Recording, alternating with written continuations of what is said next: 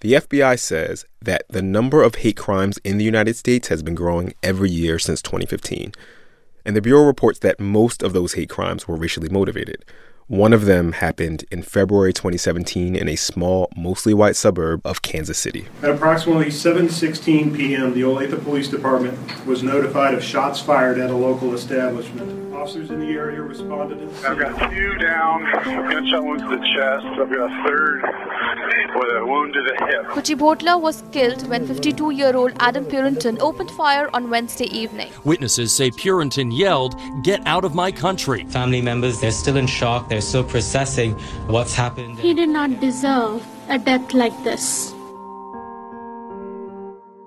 Srinivas Kuchibhotla was 32 years old when he was shot and killed at a bar. The story made international news, particularly in India, which is where Kuchibhotla and his wife, Sunaina Dumala, immigrated from. He used to call me Nani. Nani, how will you survive without me? You are such a... You are so innocent. How are you going to live without me? You're listening to Code Switch. I'm Gene Demby. Shireen's on assignment this week. Sunaina was in the U.S. as a spouse on her husband's visa for high-skilled workers. But with him gone, she didn't know if she would even be allowed to stay in the country. Our teammate Kat Chow went to Kansas to find out. Can the United States of America still be home for the woman left behind by this hate crime? Here's Kat. February 22nd, 2017. That day, the weather was super warm and it was a surprise. This is Sunaina Dumala. That day, the temperature was in the high 70s in Olathe. Really unusual for February, but exciting.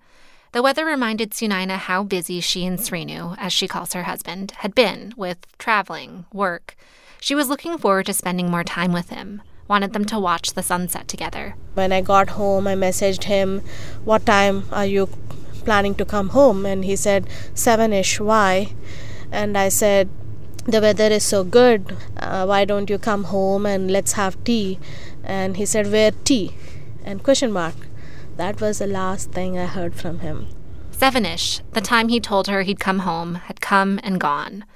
Sunaina had no idea at the time, but Srinu had gone to this bar close to their house called Austin's to grab a couple beers with a coworker from Garmin, the GPS company.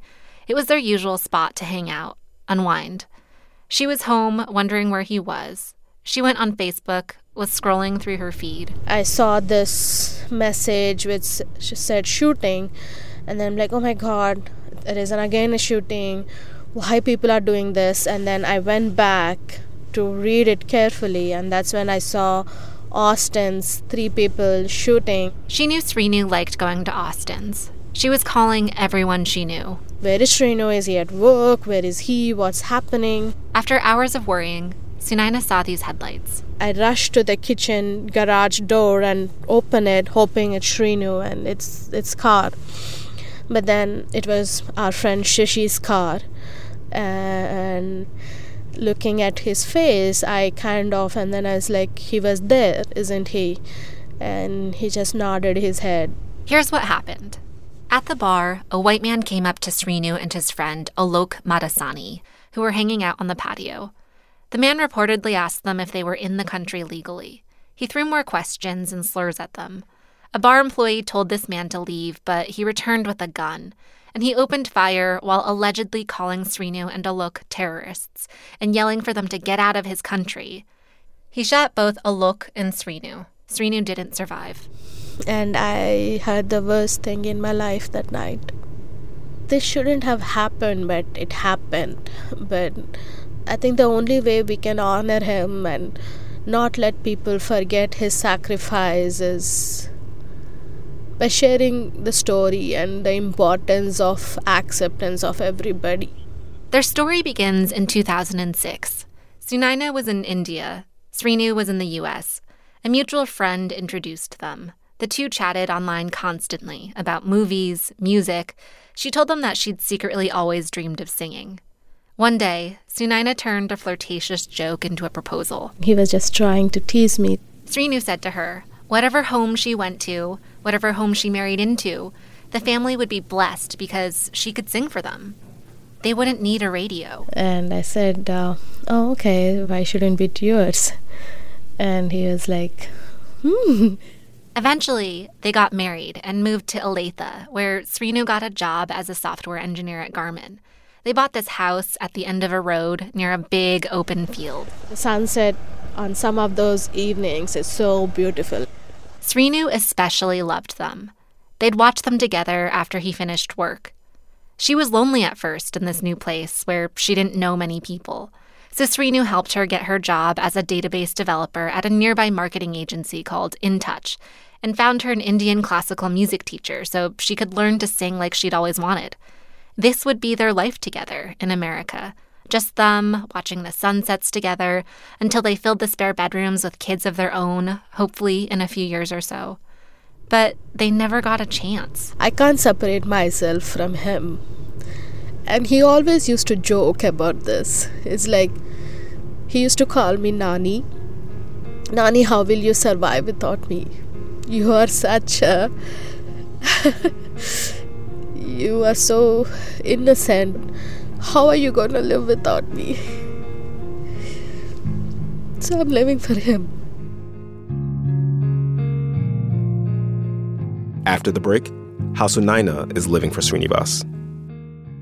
Support for this NPR podcast and the following message come from ZipRecruiter. Are you hiring? Every business needs great people and a better way to find them. Something better than posting your job online and waiting for the right people to see it. ZipRecruiter can help. Their technology identifies people with the right experience and invites them to apply to your job. Try it for free at ZipRecruiter.com/switch. ZipRecruiter, the smartest way to hire.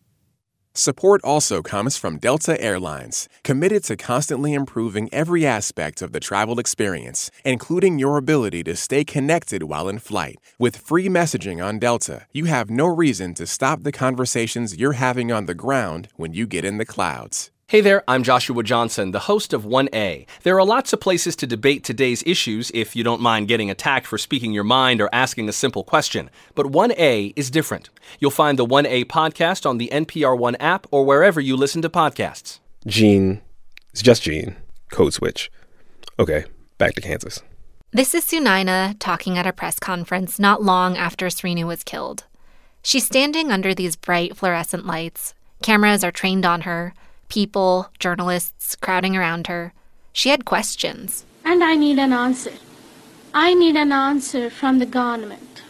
I need an answer for everyone out there that what is that they're going to do to stop this hate crime.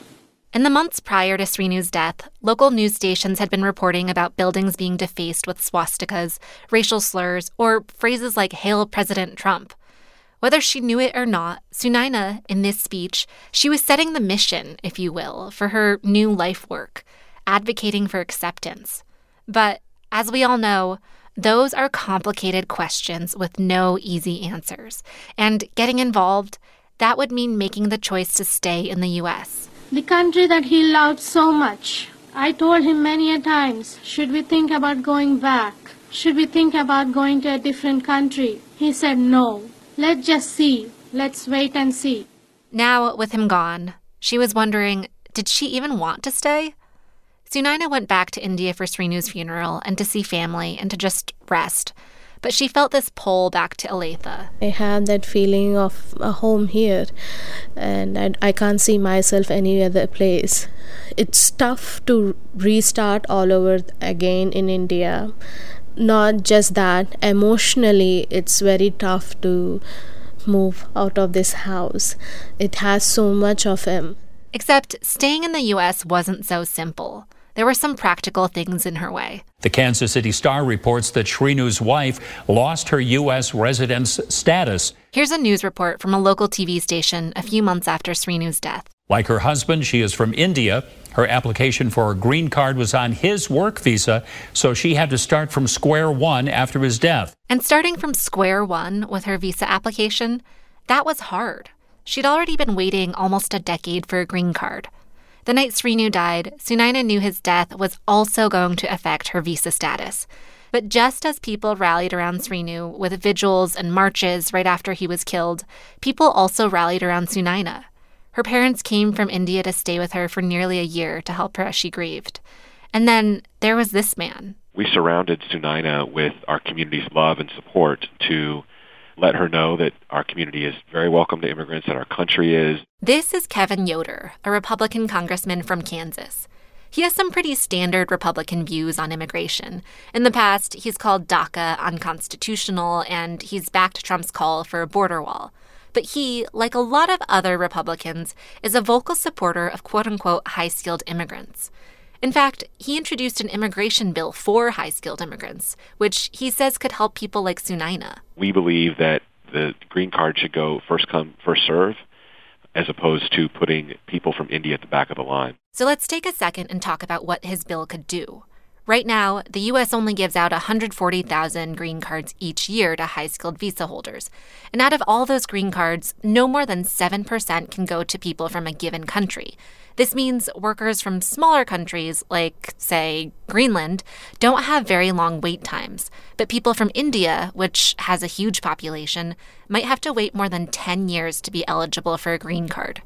Yoder's bill would change this by getting rid of that 7% cap. And it would redistribute the wait time for everybody else. Here's Letty Volpe. She's a professor at UC Berkeley's School of Law and also the director for the school's Center for Race and Gender. I mean, the issue really is what is fair? Is it fair to treat every individual the same, or is it fair to treat every country the same, which is the system that we have now? This bill clearly has plenty of support from Indian Americans and Indian immigrants. Over the past few years, roughly 70% of these visas have gone to Indian immigrants. Volpe says the bill has a good deal of bipartisan support. Democrats like Representatives Keith Ellison of Minnesota and Grace Meng of New York back it. Sunaina was Yoder's guest at the State of the Union address in January. Her name is closely associated with this bill. Yoder, along with Sunaina and Srinu's employers, InTouch and Garmin, helped her get a temporary visa and an H-1B visa to stay. And now that she's allowed to stay, Sunaina's trying to figure out where she belongs, who her people are, who gets her. She says one woman in particular has been really helpful. They met at this event they were both invited to speak at not long after Srinu died. She came and she adjusted my mic and she kind of almost stood by me that you can do it, you can speak. For months, people had been telling Sunaina, you should meet this woman named Mindy Corporan. She was the first person with whom I could share what I was feeling actually. On the surface, it might not seem like they have much in common. Mindy is white and Christian. She grew up in a small town in Oklahoma. But she knew too well the grief that Sunaina felt. Almost 4 years ago, in another suburb of Kansas City called Overland Park, Mindy's life changed forever. On April 13th, my dad, William Corporan, took my son, Reed Underwood, to a singing audition at the Jewish Community Campus in Overland Park, Kansas. They had no way to know that a white supremacist was in the parking lot looking to shoot and kill Jewish people. My dad got out of the truck, and the shooter had gotten out of his car, and he shot my dad about 2 feet away with a shotgun. And then he turned the gun to the left and shot through the window and shot Reed in the head. Mindy's son and father were not Jewish, but the shooter who killed them thought they were, just like how the man who allegedly killed Srinu thought Srinu was Iranian. After she lost her son and father, Mindy started a foundation called Faith Always Wins. I'm supposed to take what happened and not allow other people to commit hate crimes. Mindy has become a model for how Sunaina can move forward. For example, each year, on the anniversary of Mindy's son and father's death, she launches a week's worth of events that commemorate what happened. Mindy thought she was making progress. Then she heard about Srinivas Kuchibhotla. I couldn't function when I heard that. I've heard of other hate crimes happening, but when they're further away from you, they hurt, and they hurt me differently than they used to. But this one just really took me to my knees. Mindy says she felt physically sick, like all the work she'd done in the community over the past few years about religious tolerance was pointless.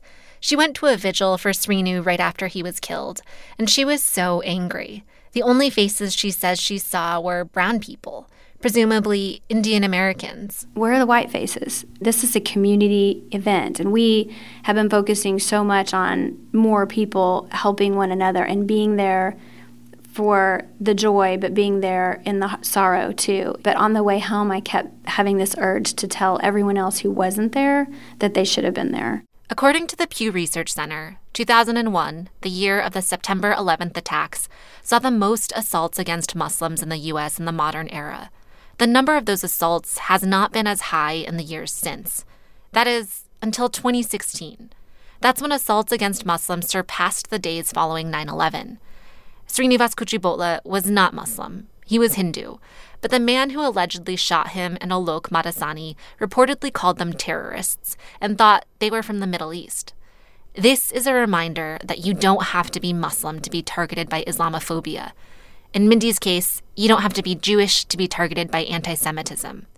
As people who have been devastated by racist violence, Mindy and Sunaina are both trying to figure out how to curb it in their own backyards. In our effort of sharing our story, what we want people to do is come out of their fears, come out of their cocoons. Mindy wrote an op-ed in the local paper calling out her fellow white citizens in the area, imploring them to show up for people who don't look like them. And she's trying to get people of different faiths to talk to one another about this violence. Sunaina, for her part, she's started her own social media campaign with the help of her employer called Forever Welcome. She's trying to create support and empathy for other immigrants. The main motive of starting the Forever Welcome campaign is not just for the immigrants to feel they're welcome here, but also to send this broader message that for white Americans also, that see everybody equally and everybody is equal. Srinivas Kuchibhotla would have turned 34 this coming Friday, March 9th. The man accused of shooting him recently pled guilty to 1 count of murder and 2 counts of attempted murder. He still faces federal hate crime charges. He'll be sentenced in May. In memory of Srinu, Sunaina will lead a peace walk Friday night throughout Olathe, Kansas. She'll walk by Garmin, where he worked, and by Austin's, where he was killed. In the end, it is that to honor who we lost and keep their memory alive. For now, Sunaina has decided to make Olathe her home. She's not giving up on her neighbors just yet. All right, y'all, that's our show. You can follow us on Twitter. We're at NPR Code Switch. We want to hear from you. As always, you can email us at codeswitch@npr.org. Subscribe to the podcast wherever fine podcasts can be found or streamed. And leave us a review on iTunes. It's how people find the show. This episode was produced by Aaliyah Danella, Maria Paz Gutierrez, and Walter Ray Watson. It was edited by Sammy Yenigan and Steve Drummond. Original music by Ram Team Arab Louie. Shout out to the rest of the Code Switch fam, Adrian Florido, Karen Grigsby Bates, and Kumari Devarajan. I'm Gene Demby. Shireen is back next week. Be easy, y'all. What's unique about the human experience, and what do we all have in common? I'm Guy Raz. Every week on TED Radio Hour, we go on a journey through the big ideas, emotions, and discoveries that fill all of us with wonder. Find it on NPR One or wherever you get your podcasts.